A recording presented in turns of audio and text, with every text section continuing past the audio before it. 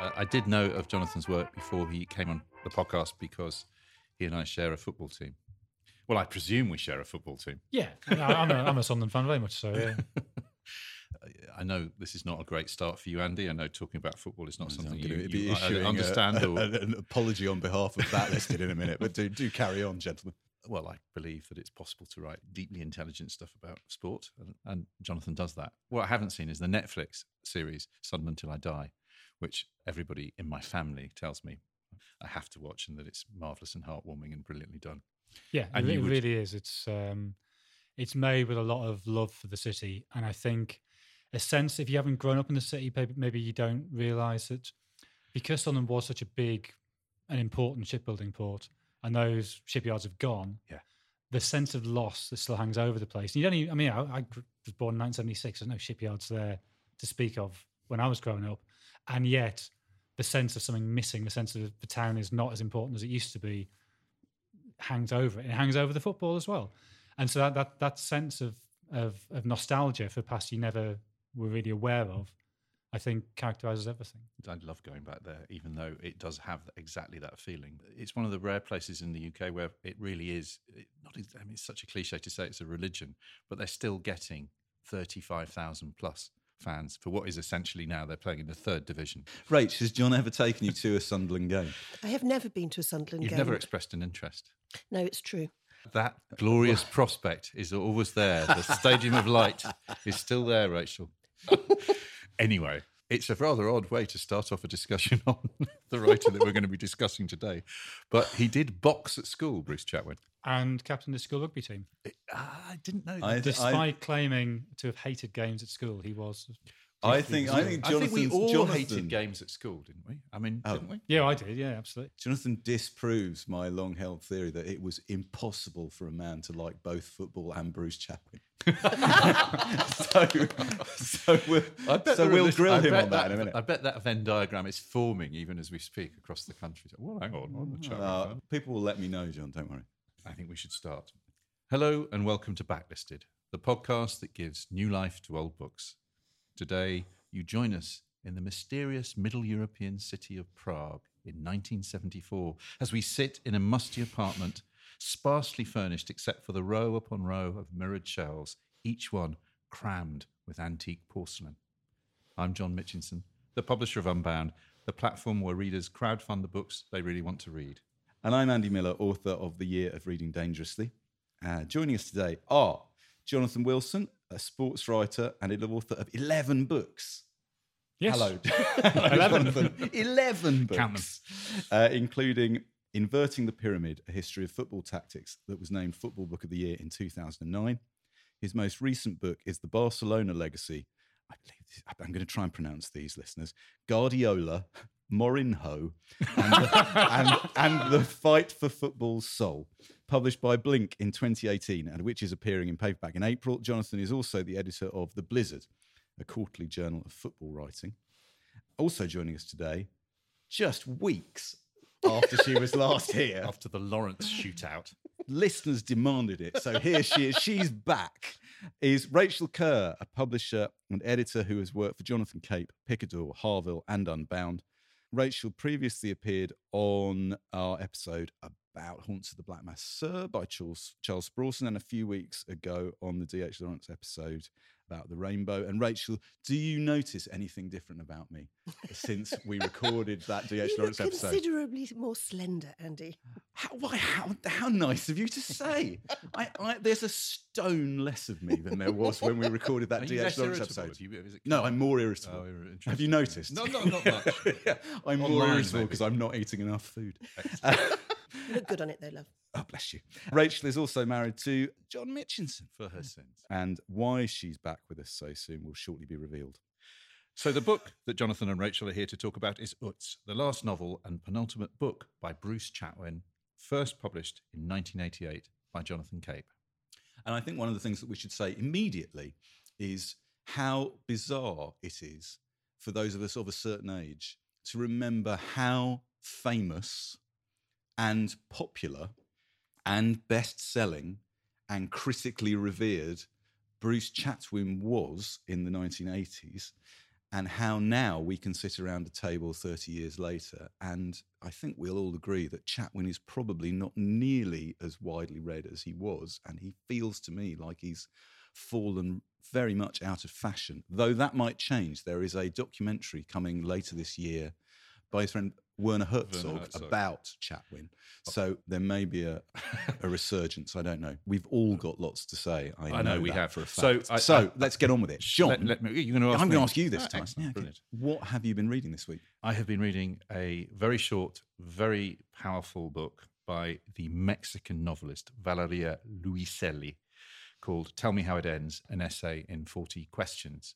She is a novelist who kind of came to prominence in 2012 with a book called Faces in the Crowd, a book about an unhappily unmarried mother of 2 children whose life is kind of falling about. The thing in the book is sort of experimental. She's trying to impose narrative order on her life, and she got a lot of reviews. She's become very quickly one of the poster girls for the kind of best writing coming out of Central Latin America. This is very different. She narrates in Tell Me How It Ends how she's applying for a green card to live and work in the US. It should be said that this book's written in English.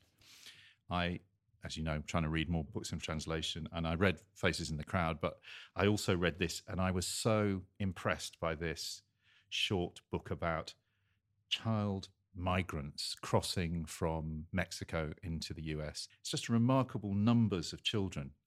Unaccompanied children finding themselves turning up at the border, and they all have to go through this quite sinister. Well, you've all been to America where you have to do that slightly comic, moral turpitude. Have you ever been a communist? There's those questions that you think, well, you of course say no to all of them unless you're my mother. Have you been on a farm? And oh, yes. But the actual detention center, when you're trying to cross the border, there are 40 questions. So the book is structured around each of these 40 questions and the stories that she gets the children to tell her, that they tell her, why do you want to come to America? It's written before Trump, but the looming horror is there. And it's as equally critical about what Nieto, the Mexican premier, is doing to create the crisis as well. So it's not just that America is in the wrong. For the kind of reportage, Kapuscinski-like, weirdly reminded me of that kind of writing that you found in the glory days of Granta of the 1980s. But is this book, John, is this like pitched as journalism? I think it's not really journalism, not to be disrespectful to journalism. What she's trying to do, I mean, there's a narrative which is her movement to America, but she's a novelist. So what she's doing is trying to imaginatively reconstruct the narratives of these children. I mean, she makes political points. It's not a tub-thumping polemic. It's just quietly devastating in the stories that she tells. Just the moral obscenity, just thinking of Herzog again, Herzog goes on record all the time as saying it's the extremities of the human condition that produces truth. This is definitely one of those liminal points where everything is breaking down. And of course, it is this mythological notion that the way you respond to that is to build a wall. It's like Troy. Anyway, it's just a little bit from towards the end of the book, where she's just reflecting on it. I've had to ask so many children, why did you come? Sometimes I ask myself the same question. I don't have an answer yet. Before coming to the United States, I knew what others know, that the cruelty of its borders was only a thin crust, that on the other side, a possible life was waiting. I understood sometime after that once you stay here long enough, you begin to remember the place where you originally came from, the way a backyard might look from a high window in the deep of winter, a skeleton of the world, a tract of abandonment, objects dead and obsolete. And once you're here, you're ready to give everything or almost everything to stay and play a part in the greater theatre of belonging. In the United States, to stay is an end in itself and not a means. To stay is the founding myth of this society. To stay in the States, you will unlearn the universal metric system so you can buy 1.5 pounds of cooked ham, except that 32 degrees and not 0 is where the line falls that divides cold from freezing. You might even begin to celebrate the pilgrims who removed the alien Indians and the veterans who maybe killed other aliens, and the day of a president who will eventually declare a war on all the other so-called aliens. No matter the cost of the rent and milk and cigarettes, the humiliations, the daily battles, you will give everything. You will convince yourself that it is only a matter of time before you can be yourself again in America, despite the added layers of its otherness already so well adhered to your skin. But perhaps you will never want to be your former self again. There are too many things that ground you to this new life. Why did you come here? I asked one little girl once. Because I wanted to arrive. And that is kind of towards the end of the book. It's Who's it published by? Fourth Estate. It was published last year. I kind of was vaguely aware of it, but she's a really interesting writer and just sort of strangely felt it in the key of Chatwin. Very good. Andy. Yes. Speaking of in the key of Chatwin, what have you been reading?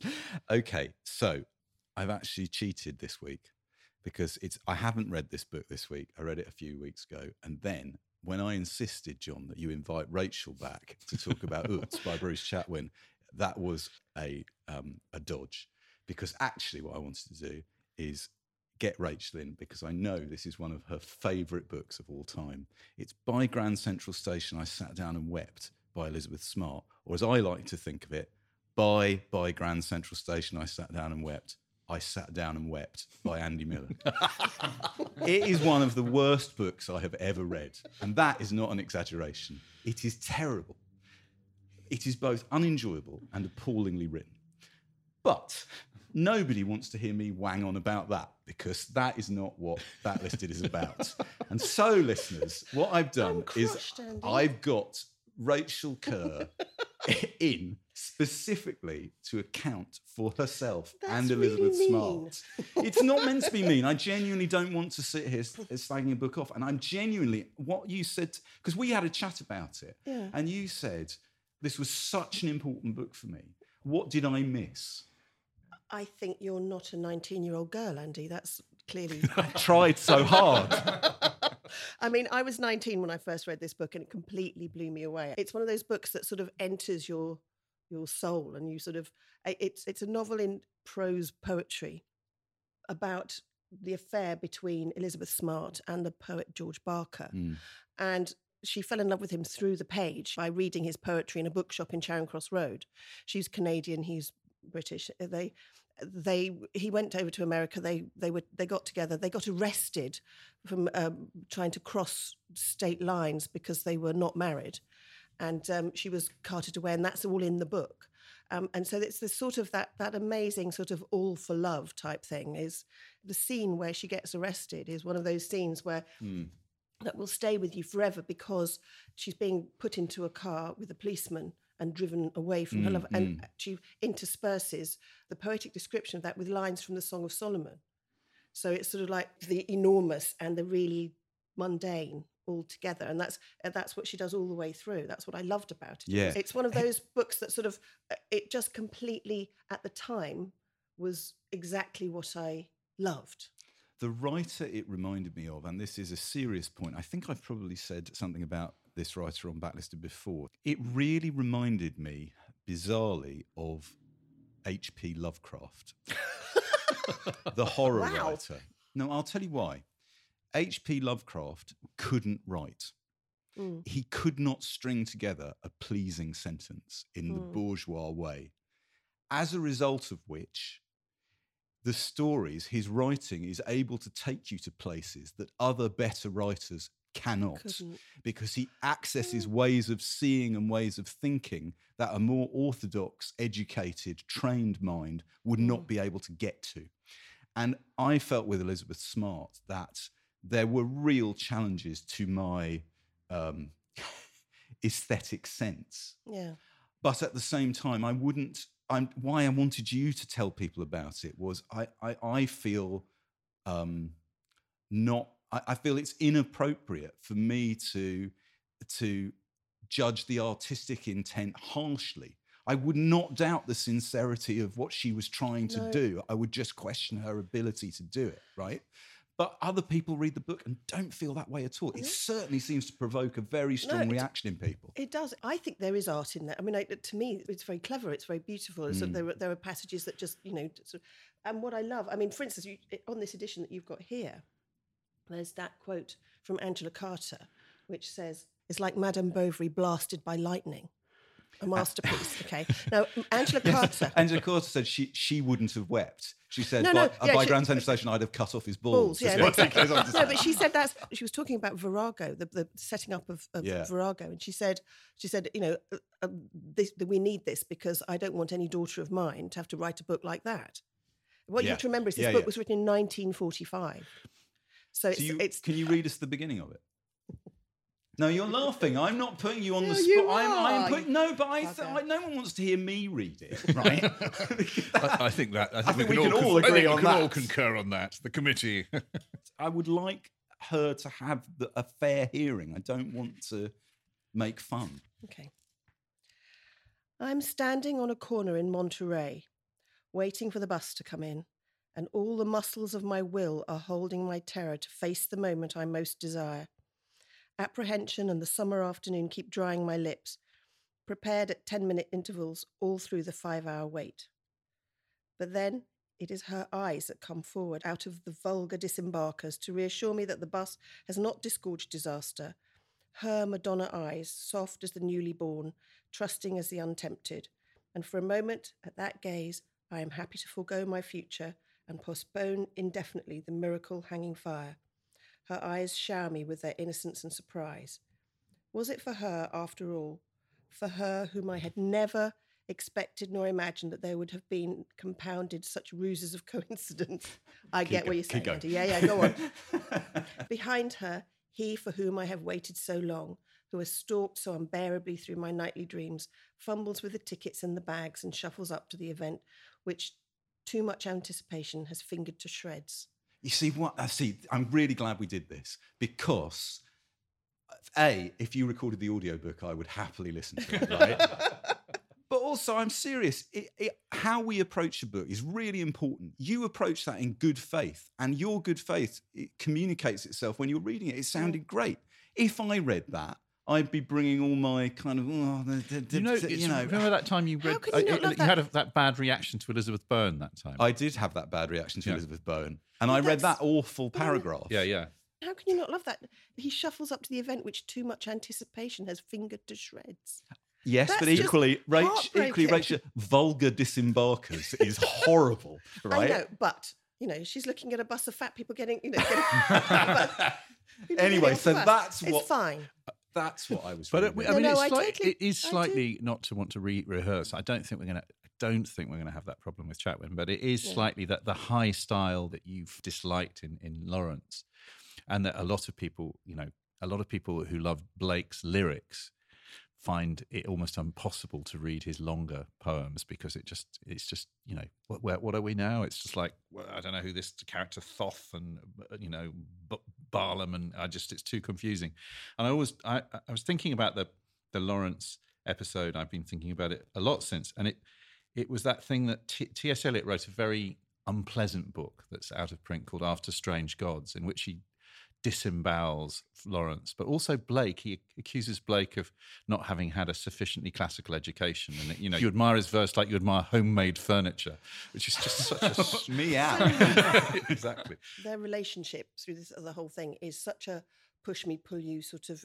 I'd have to tell a very short little anecdote. One of the first literary parties I ever went to at Jonathan Cape, the novelist Lisa Santobanda Turan arrived with her then husband, George Macbeth, who I heard George Macbeth and I thought, that's the bastard that was really mean to Elizabeth Smart. Until it was only halfway through the evening that I realised, no, wrong poet, wrong George. It was George Barker, not George Macbeth. So you were throwing him evils. It was literally like, Hey, so Jonathan, have you ever read by Grand Central Station? I have sat not. down and wept. I recommend it. It's very good. Well, I'm impressed that you got to the end of it, Andy, as you always do.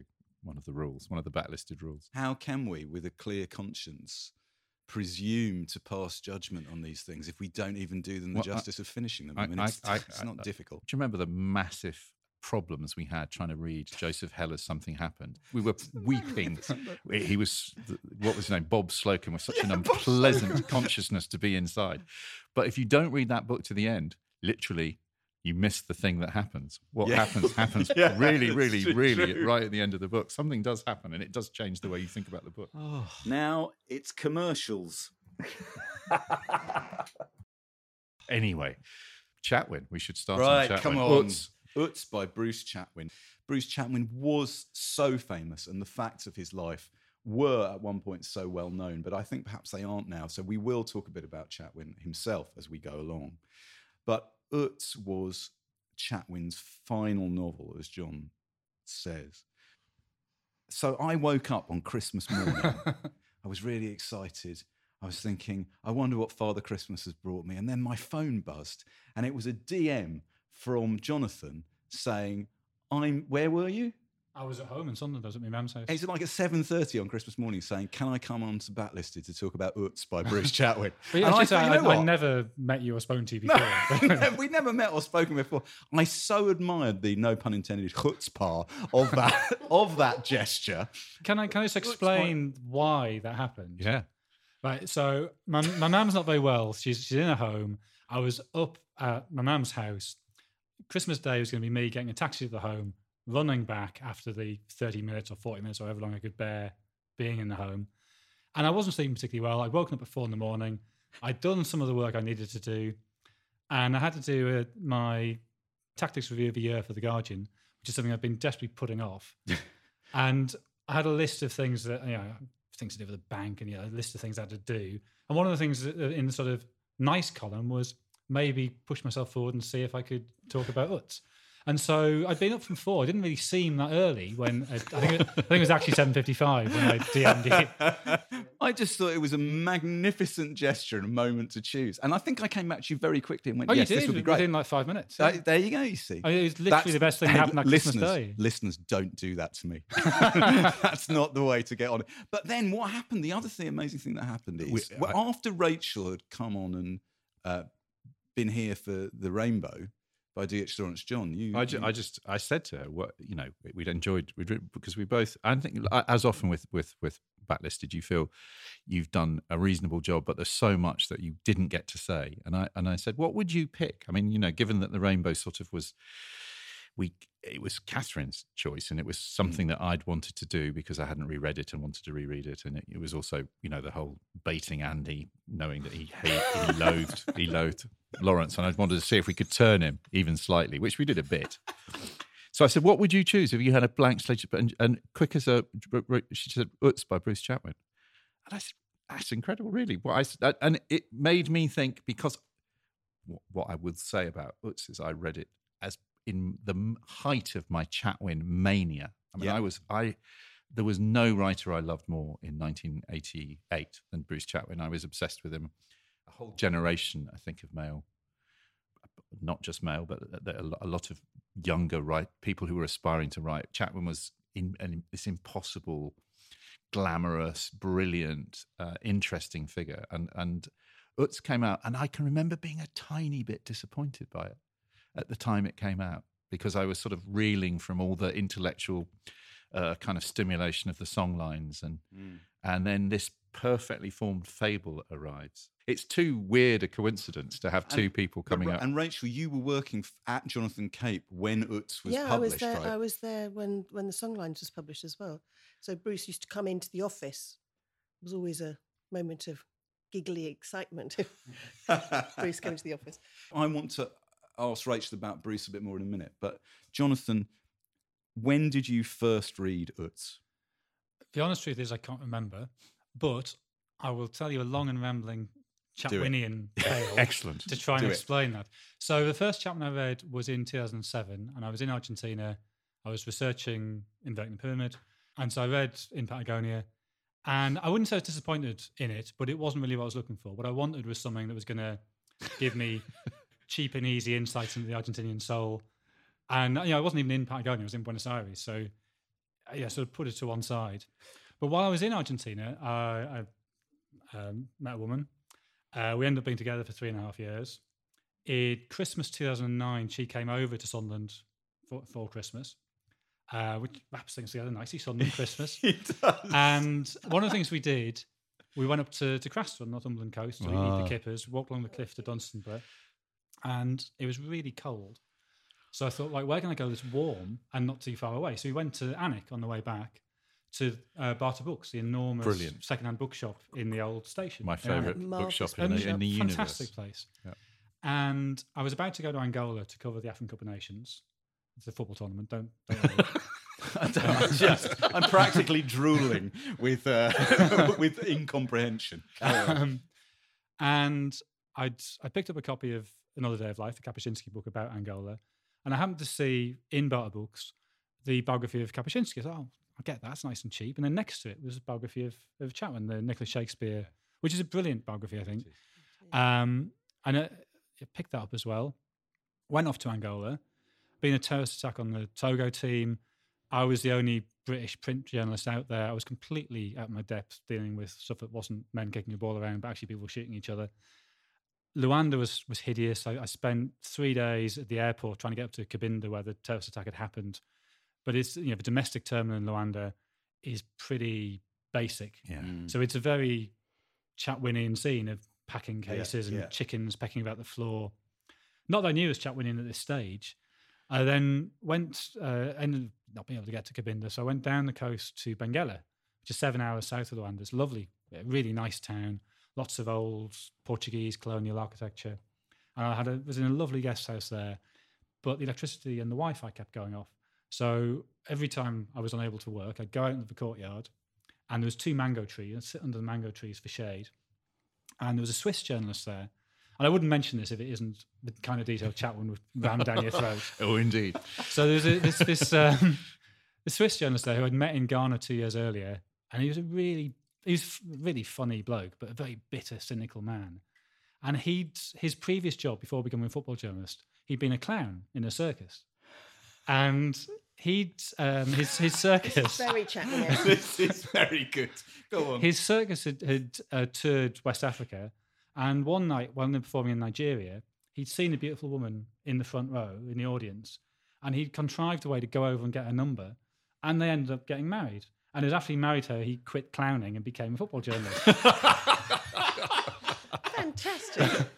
But when he wasn't about, I would read, and so I found myself having gone through Another Day of Life and the Kapuscinski biography, which had led me to the questions we were talking about earlier about when you are writing that sort of reportage, to what extent is your duty to factual truth or to expressing an emotional truth? Yeah. And then I read the Chatwin biography in perhaps the most serendipitous circumstances you could conceivably do so. I was reading it in the absence of a former Swiss clown sitting under a mango tree in a courtyard in Angola. And there was this whole series of kind of little connections. I mean, he talks, when he was researching Viceroy of Ouida, he was in Brazil and he went to see the sociologist Gilberto Freire. Yeah. And I'd read a lot of Freire when I was doing Inventing the Pyramid. So there's a whole series of little kind of connections. And I thought, I want to read more of this guy. This sounds like the kind of person I want to be. I don't think I really do. But initially it seemed that way. And so through 2010, I think I'd already read his last book, which is The Collection of Journalism. I then read the other 4 in order. And I can't say I liked them much, but there was enough to keep me reading until I got to Utz, which I thought was just absolutely sensational. Rachel, I'm going to ask you about Chatwin. John is a few, not many listeners, just a few years older than me, but I think one of the significant differences in our ages is that he had the 80s Chatwin mania. I reacted against the 80s Chatwin mania. Yeah. That I was sufficiently young that I looked at it and thought, this is what all these people like. I don't want anything to do with it. And I had reacted. I mean, we know that Chatwin was a scrupulous curator of his own myth, especially around his books. And I say that because that's a big part of his publishing. It's photographs taken by Lord Snowdon. So I come into reading Chatwin for this podcast. I read The Viceroy of Ouida. I don't really like it. I read the songlines, that although the weirdest thing happened. Yes. That's very but anyway, we might talk about it later. I read the songlines. I found that very frustrating, but I had little flashes of enjoyment while simultaneously thinking this was a #1 bestseller for 6 weeks. It's surely one of the strangest books ever to have done that. Anyway, then I get to Utz. I absolutely love Utz. I read it and then I read it again because I couldn't believe how good it was, and the things that were good about it were things that he had not bothered to do in the previous books that I'd read. That the discipline, the structural discipline of it, apart from anything else, and the way the prose is shaped is totally different to what he does in the songlines. So suddenly the whole subject of Chatwin and my respect for him as a writer, as a persona we might come back to, but as a writer, went up stratospherically. And this book, Utz, was shortlisted for the Booker Prize in 1988, wasn't it? You didn't work on this book, Rach, did you? No, I didn't do the publishing. That was done by my friend and colleague, Polly Sampson. By the time this was published, he wasn't well. He was always a very glamorous presence, a person that everybody wanted to see. It was exciting when he came into the office. A story which is stuck in my memory. And I'm not even sure if I've imagined this or whether this actually happened, because I was absolutely convinced that this was true. I remember Bruce coming into the office with a little package and saying, "Guess what I've got in here?" And we were like, "What? Well, what have you got, Bruce?" And he said, "It's a signed first edition of Madame Bovary." He was saying, "Rich, get on the phone, ring Julian now, tell him that I've got this," which is very, very Bruce. Oh, that's funny. What happens with Chatwin is he is, as you say, he is literary hot stuff, gold, everybody. He reinvents travel writing within Patagonia, and travel in the 80s, travel was massive. Yeah. But Chatwin writes in Patagonia, and it's a completely unclassifiable book that is not like anything else that's going on. It's, you've got Theroux, you had at the same time Paddy Lee Fermor writing, but Chatwin writes this book of fragments. It's immediately gets mythologized. Did he, how the hell did he meet all these people? There's a famous bit which is, used against Chatwin. I have sung Hark the Herald Angels Sing in Welsh. I've dined with a man who knew Butch Cassidy. I have discussed the poetics of Mandelstam with an Ukrainian doctor missing both legs, and on it goes. The book was kind of, it was either tremendously pretentious or tremendously brilliant, or perhaps both. So he writes that, and then he writes Viceroy of Ouida, which is short but gets amazing reviews. Well, we've got a clip here of Chatwin, which seems appropriate. One of the things I like about Bruce Chatwin is he's very much one of those people who appears to have a strong personal moral code, but never lets you know what it is. Yeah. Right? And one of the things that he didn't like being called a travel writer. No, he hated it. Right, no, hated it. no, right? he hated Absolutely. that. So here is Chatwin talking about travel writing. The great point about travel is that you are outside the systems of class and caste, and everybody will talk, basically because you're defenseless when you're traveling. And that's the way you find stories. And if you're interested in stories, I'm much more interested in stories and storytelling than I am in traveling. But stories come to you more easily when you are traveling. They do, they happen. A story will suddenly develop in front of your eyes, and then you pursue it.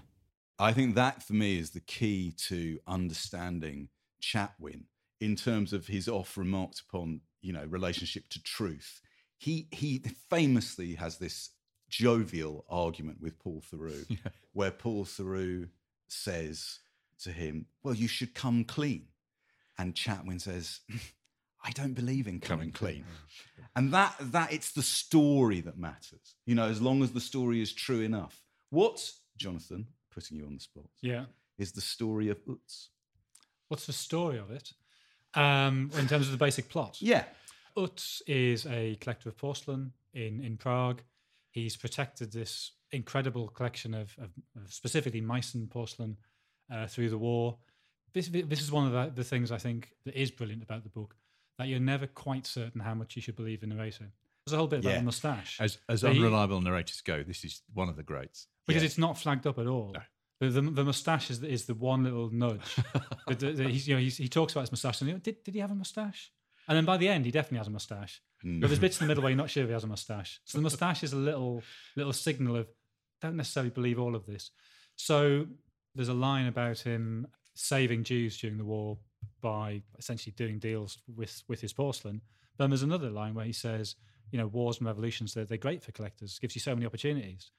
So there's a whole series of little inconsistencies like that. But anyway, Utz has this collection of porcelain, and it is the thing he cares about more than anything else. He has the chance to escape Czechoslovakia the very repressive communist Czechoslovakia.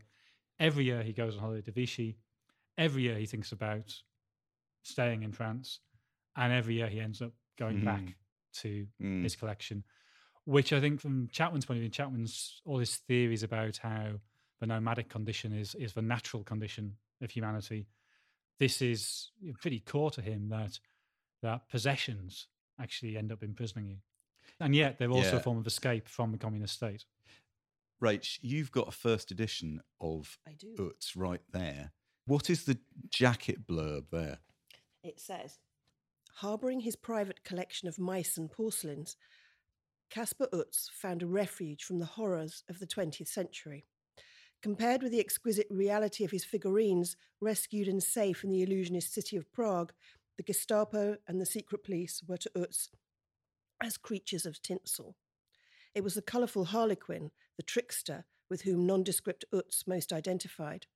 Utz, too, was adept at wriggling into positions of advantage, at outwitting authorities, and the love of his own Columbine was nearer at hand than he knew. Being 1/4 Jewish, he nursed a qualm that art collecting was a kind of idolatry, a blasphemy, and that somehow this very danger was what made Jews so good at it. From his flat and sanctuary of old European images, Utz could see the tomb of Rabbi Loew, legendary creator of the golem, standing as mute warning to him. By modelling and remodelling the figure of Utz, as each new detail about his life is unearthed, Bruce Chatwin offers an insight into the fictional process itself. The artistry, as always, is made to look simple, yet Chatwin's work stands out among contemporary writing as something valuable and rare. Who wrote that? Do you know who wrote it? Yes, I do know who Should wrote we? it. Do we allowed to say? Yeah. It was a copywriter, Maggie Traugott. But really, who wrote it was Bruce Chatwin. Yeah. Because there's a famous note. I think you've got it as well. He was furious with the initial blurb. And this was a letter he wrote And Maggie Traugott was sort of slightly hero worship Bruce. Oh, yes, she loved him. Yeah. She was a wonderful woman. We're talking about the days in publishing where there was somebody whose job it was to write blurbs. I mean, we don't have that sort of luxury anymore. Her job was she was a reader and blurb writer, copywriter. That was her job. Susanna Clapp, who was Chatwin's editor and edited it, marks sort of somewhat acidly that only women did those jobs because they were the only ones who could afford with the ludicrously, ridiculously low pay that they came with. So this is from a letter after he's got the blurb, and he's clearly furious about it. He says, "There's no idea of the illusionist city of Prague. There's no idea of the private world of Utz's little figures or figurines. I can't read my writing anyway. Figures or figurines is a strategy for blocking out the horrors of the 20th century. That the porcelains were real, the horrors so much flim-flam. No indication of a technique which allows the reader an insight into the fictional process and how a storyteller sets about it. One of the principal themes of the book is that old Europe survives. Marta, who's Utz's maid, who he ends up marrying, if we can give that spoiler. Well, yeah. Marta epitomizes the fact that the techniques of political indoctrination fail and are bound to fail. No idea that Utz identifies himself as Harlequin, the trickster, and runs his own private commedia, outwitting everyone until finally he finds his Columbina. No idea of a Jewish element, Utz is a quarter Jewish, of a somewhat subversive notion that the collecting of images, i.e. art collecting, is inimical to Jehovah, which is why Jews have always been so good at it. Art collecting equals idol worship, equals blasphemy against the created world of God. Well, as Eric Morecambe once said, he won't sell many ice creams going at that speed. Now, when this book was shortlisted for the Booker Prize in 1988, Private Eye did what it always does, which is it I wrote love this. its own blurb, which I'm now going to read out because you've heard Jonathan's excellent description. Rachel has read you the blurb. This is what Private Eye said. I think this still stands up. The novel Tootsie Fruitsy by Bruce Chatwin. Wry, evocative, sensitive account of a Viennese ice cream collector who fills his cavernous flat in Marxist Prague with hundreds of different flavoured ice creams. One day he wakes up and finds that they have all melted. As the Daily Telegraph commented, Tootsie Fruitsy is a wry, evocative novella in which ice cream collecting is used as a paradigm for man's insatiable urge to externalise the transient. Chatwin is, of course, best known for his award-winning cult novel Tramlines, which shows how the ancient Incas invented trams. An insatiable nomad, he lives in Notting Hill like everybody else. I mean, I think that's still pretty good. Whoever wrote that 30 years ago, that's pretty funny. But the interesting thing to remind people, listeners who haven't read this book, is that it is 150 pages long of big print. Yeah. It contains all the things that are on that blurb and all the things that Chatwin said were missing from the blurb. It's so full of ideas and resonances and references. He called it a fairy tale with some savage digs at the art business. It does have that sort of fabulous sort of structure, doesn't it? You meet him first in the 60s. He's researching Rudolph, the great porcelain collector, Rudolph II. This is all based on truth. There was a collector that whose name forgets me, Just, I think, that he was. He goes back after Utz's dead. The book starts with Utz's funeral, so it's kind of has this Russian doll structure. Each bit of the narrative, each time you go back to the narrative, new details are added, and through the narrative, Utz completely transforms from a rather pasty-faced, mean-spirited collector into variously a great lover, and then a kind of a romantic, a married man. I mean, it's. I have to say, having gone back to this. And I've looked at, I haven't reread in its entirety the songlines, and the other book that I loved, which is On the Black Hill, I kind of feel this might be his best book. What was it that made you love it? What was it made you fall in love with it, Jonathan? Because I know very clearly what made me fall in love with it. I just want to hear from you. Well, maybe it's easy to say why it resonated in a way his other work didn't, particularly, or his other fictional work. And I guess there's a question of what of his other work is fictional. Yes. But songlines I had a huge problem with, and it is this issue of truth, and maybe this is because I'm coming out from a journalistic background, that it's a cheap get out to have a character called Bruce Chatwin who you again subsequently claim is not you.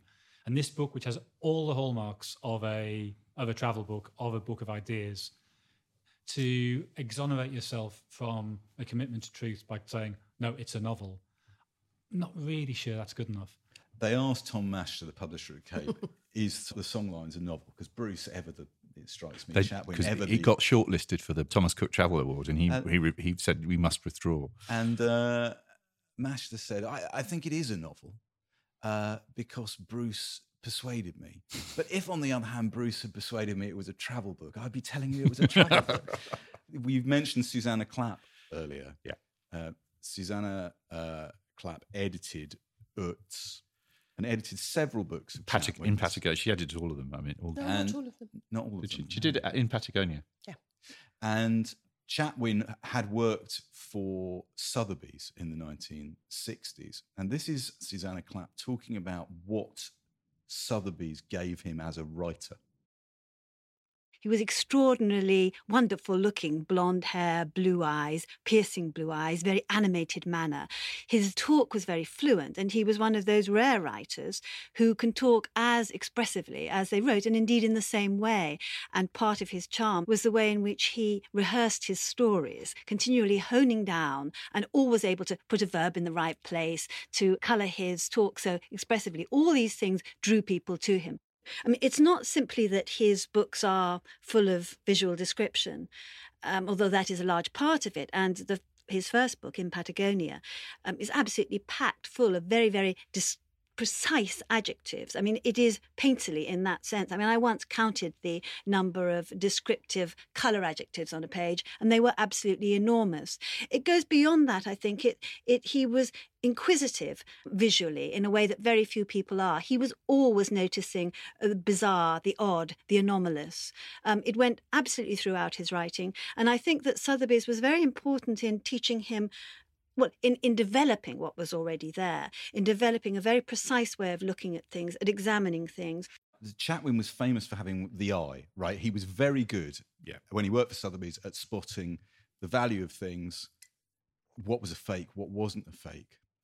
And another great writer and traveller is the poet Rimbaud, right? So he's a very big reader of Rimbaud, and Rimbaud's famous dictum that the word I, in writing, I is another. I is another, yeah. You know, and it seems to me Chatwin actually is one of the writers who really takes that to its logical and then perhaps unacceptable Yeah. extreme. Bruce Chatwin is another. Yes, but that's okay because what's he doing? He's not a journalist. He is a storyteller. That's what he would say, I think. Yeah, what matters is the story. Yeah. And yet, if the form in which you are writing or the form in which you appear to be writing is one essentially based on facts, I'm not sure that's enough. And that's why Utz, I think, appeal, because that question's taken out of the equation. Okay, it's based on people who existed 20, 25 years earlier, but it's not so obviously, I know he changed the names in songlines, but it's not as obviously based on contemporary people. And then, to fully, I answered the question, why did I fall for it, by slagging off a previous book. So that whole question was taken away. But also, it's the combination of precision and concision, and just so many ideas that are there that are just sort of glided over. All that stuff on the blurb. We talked about a whole series of of the beginnings of themes. We've barely mentioned Rabbi Lerth and the idea of porcelain as a golem, and that's obviously, when he's talking about Prague as being this mysterious city, that's very key. It's just also porcelain as the product of the actual scientific process of alchemy. Yeah. That's a very interesting. Yeah, Butcher was literally locked in a basement by Adolphus the Strong until he solved the problems of alchemy, and he came up with porcelain instead, which is pretty good. Right, Rachel, could you read us a section? Well, there's several bits that I love, but what I love about that whole golem thing is that it completely, it runs throughout the whole book. I remember this really kind of, all golem legends derived from an ancient Jewish belief that any righteous man could create the world by repeating, in an order prescribed by the Kabbalah, the letters of the secret name of God. Golem meant unformed or uncreated in Hebrew. Father Adam himself had been golem, an inert mass of clay so vast as to cover the ends of the earth, that is, until Yahweh shrank him to human scale and breathed into his mouth, the power of speech. And that's sort of sudden, whoa. You're reading something. Because what the other thing that made me fall in love with it, okay, this is the very opening of the novel. An hour before dawn on March the 7th, 1974, Caspar Joachim Utz died of a second and long-expected stroke in his apartment at number 5 Shirokko Street, overlooking the old Jewish cemetery in Prague. 3 days later, at 7:45 a.m., his friend, Dr. Václav Orlik, was standing outside the church of St. Sigismund, awaiting the arrival of the hearse and clutching 7 of the 10 pink carnations he had hoped to afford at the florist. Yes, that's right. Yes, It's 7 like, of the 10 oh pink. my God. Yeah. I can quote that from when I first read it. That's stuck in my mind. Also, that is very similar in the way it uses specifics of time and place with then the smallest incidental detail. That is remarkably similar to the opening of The Beginning of Spring by Penelope Fitzgerald, also shortlisted for the Booker Prize in 1988. It was an absurd shortlist that year, wasn't it? Yeah. Well, I want to do a little exercise now where, Alana, you can join us in this because we're going for a clean sweep. I'm going to read out the 6 shortlisted novels of the 1988 Booker Prize, and I'm going to see if we as a group have read all of them. I think there's a good chance that we have, right? So, Utz. Yes. Yes. The Beginning of Spring by Penelope Fitzgerald. Not yet. I have, so I've got them covered. Yeah, me neither. Okay. The Winner, Oscar and Lucinda by Peter Carey. Yes. And you have, Alana. Oh, great. Okay, so that's a strong showing. Nice Work by David Lodge. Yes. Yes. Yes. The Satanic Verses by Salman Rushdie. Yes. Yes. Yes. So that just leaves Whoa. Marina Warner's The Lost Father. No. No. No, I haven't read that either. Hope she's not listening. Well, she might be, because she figured in the great interview with Rebecca West last week. It's a hell of a shortlist. I think that is a hell of a shortlist. Do you know who the jury was that year? Rose Tremaine, Good. Blake Morrison, Whoa. Philip French, Sebastian Fawkes, Chairman Michael Foote. Wow. I mean, wow. Michael Foot. Michael Foote, yes, Gosh, Michael I'd Foote. Michael forgotten Foote that. read Utz and found it pleasing. Chatwin famously didn't go to the dinner because he kind of Did he not? Yeah, Was he too ill? He was too well. He was too ill. He wanted to go, but then he was sort of told it was more or less not going his way. He was really ill by that stage. It's the little bit you read about the golem. It's what's satisfying about it, and why I liked. I mean, as I say, I'm speaking a little bit as a fanboy because the song lines just seem to me to be so interesting. It's a book about nomadism. The core of Chatwin's life is the tension between wanting to travel and wanting to stay at home.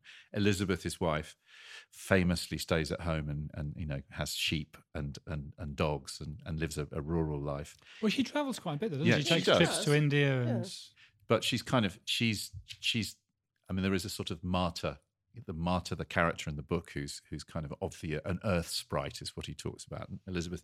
So there's all that tension and the songlines is a kind of, on one level, an ungenerous level, an undigested attempt to write the great book about where human beings came from, the battle with the beast, the hunter-gatherers, much like we were talking last podcast about Doggerland. He's trying to ask big questions. It's bits of it are travelogue, bits of it are his notebooks. And at the time, it just seemed to me like an incredibly, very brave, very unoriginal and kind of brilliant. Original. Yeah. Not unoriginal. Very original. Very Yeah. original. And it got amazing. I remember it got an amazing review by John Bailey in calling it a masterpiece in the LRB, and it got the kind of coverage that got it to number one. Still, as you say, a very remarkable feat for a book that's so odd. Anyway, the point is that what he does in Utz is he takes all those undigested ideas and puts them into characters, puts them into narrative, puts them into a story. Is that what you felt? Yeah, I think it's just having read all the others, and then it's a much lighter, it's a much more readable book, and for all the kind of the depth of the ideas. It's funny. I mean, the opening which you read, it goes on into the whole joke about the janitor playing the organ. Yeah. And it's funny in a way. I don't think any of his other. I mean, maybe some of the journalism's quite funny. I love this bit that when they're sitting in a restaurant having lunch, and the menu is badly translated, so carp comes out as crap, which is leads to much mirth. Yeah. Actual jokes in Chatwin. Actual jokes in Chatwin. There's obviously there's a photograph hanging on the wall, a photo of Comrade Novotny. How a man with so disagreeable a mouth would consent to being photographed at all, which is very very Chatwin. I think the thing I found overwhelmingly affecting about Utz is it seemed to me that it's an unverifiable love story. And it's not the love story that's interesting. It's the unverifiable part of it. And that seemed to me a really profound comment on writing. How do we account for things which we can't account for? What does fiction do to fill in the gaps where we can't know the gaps? Yeah. And one of the things that he does in Utz, which is totally fascinating to me, is whoever the narrator is of Utz gradually lets go of the need to verify the story. That, for me, on the second reading, is one of the brilliances of it. Yeah. And by the end has completely just snapped the rope and off it goes. Saying, I presented you at the start of this book with facts and I end it wholly in the realm of fiction. And it's up to you to find where the wardrobe door is in this novel. Where do I pass from fact to myth? And I is another. It's Chatwin as well. It's the idea of Chatwin passing from real life to created life. Even in his own lifetime, he'd done it. This character of Bruce Chatwin, the narrator of the songlines, the novel, the songlines, not the travel book, the songlines. This character of Bruce Chatwin, I would say, Jonathan, I find it's totally fascinating. On the one hand, yes, you could see that as a Get Out, right? It's not me. On the other hand, you could see it as something totally freeing to leap across barriers and make connections and pull in the things that he does in Utz. If all he was interested in was a dogged presentation of the facts, he wouldn't be able to present to you that list of all the things that got left out of the blurb. I agree with you.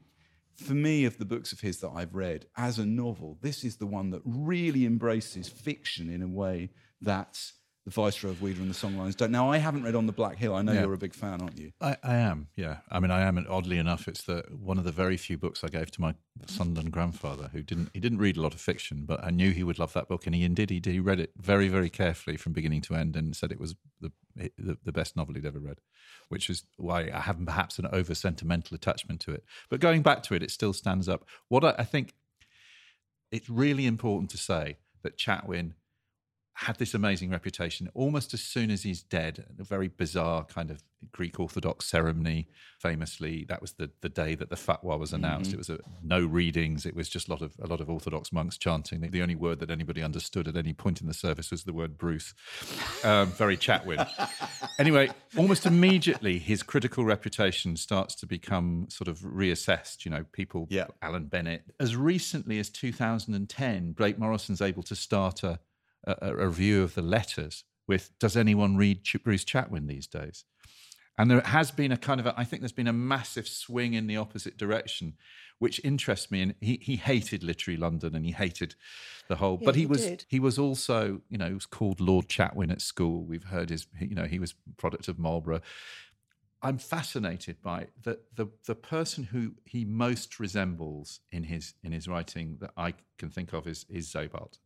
Sebald's very last essay, he talks about Chatwin and says Chatwin himself ultimately remains an enigma, and never knows how to classify his books, and then gives a wonderful account of what those books are, anthropological and mythological studies in the tradition of Levi-Strauss, adventure stories looking back to our early childhood reading, collections of facts, dream books, regional novels, examples of lush exoticism, puritanical penance, sweeping Baroque visions, self-denial and personal confession. They're all these things together. You sort of feel that Sebald is there for the long haul. Not sure whether Chatwin is anymore. It would have been a ridiculous thing to say in 1988, 89 that Chatwin wouldn't last. But I wonder. I read, but you asked me what did I read this week, and we were talking about Elizabeth Smart. One of the books I actually read this week, I'd be fascinated to know if anyone here has read it, is V.S. Naipaul's The Enigma of Arrival. Years ago. Right. Now that is a fascinating book to compare to both Sebald and Chatwin. It presents itself as a novel. I would be astonished if there's anything fictional in it apart from a few names changed. And it is a meditation on, guess what? History, truth, landscape. From a writer you would not necessarily expect to approach those subjects. I found it totally hypnotic, absolutely hypnotic book, The Enigma of Arrival. Yeah. Well, I would like to say thank you to Jonathan for suggesting we do Chatwin on Christmas morning. Thank you very much. Thank you. It did turn out to be a good Christmas present. And Rachel for coming back so soon. I found this one of the most liberating backlisteds that we've ever done, because it was one of those times that what I thought I knew about an author was only I was half right, but the half in which I was wrong was the liberating half. Yeah. And to have the pleasure of discovering a writer, not all of whose work I particularly like, but one of whose books I felt, wow, I haven't read anything with that I've had such a strong intellectual and emotional reaction to for a long time. I'm fascinated to hear you say, because that's almost exactly my feeling. I mean, I went back to reading Patagonia when I was in Patagonia. It was, again, this great serendipitous moment that I'd been out on a boat to look at the penguin colony, and we were getting tea and cake, having got off the boat. And I suddenly realised this was Halberton, the farm that he talks about, and in Patagonia. It's sort of this weird sense of, hang on, why is this familiar? I've been here before. Yeah. Yeah. And which it tells you how good the descriptive work is. That it felt it's as a if I'd fabulous been there book. before. It was Utz who first convinced me that history is always our guide for the future, and always full of capricious surprises. The future itself is a dead land because it does not yet exist. Yes. I mean, yes. Brilliant. Okay, well, it's time for this band of nomads to return to camp. Huge thanks to Jonathan and Rachel, to Alana Chance, our cool and collected guest producer, and to Unbound, the underwriter, for all our literary divagations. You can download all 86 of our shows, plus follow links, clips and suggestions for further reading, and even buy tasteful merchandise. by visiting our website at backlisted.fm, and you can contact us on Twitter, Facebook, and via Boundless. Before you do that, and assuming this podcast has met with your exacting standards, why not leave us a review on iTunes or wherever else you get your podcast joy. Farewell, fare forward, fellow travellers. Yay! Yeah, come on. Really, really good, guys. That was brilliant, Jonathan.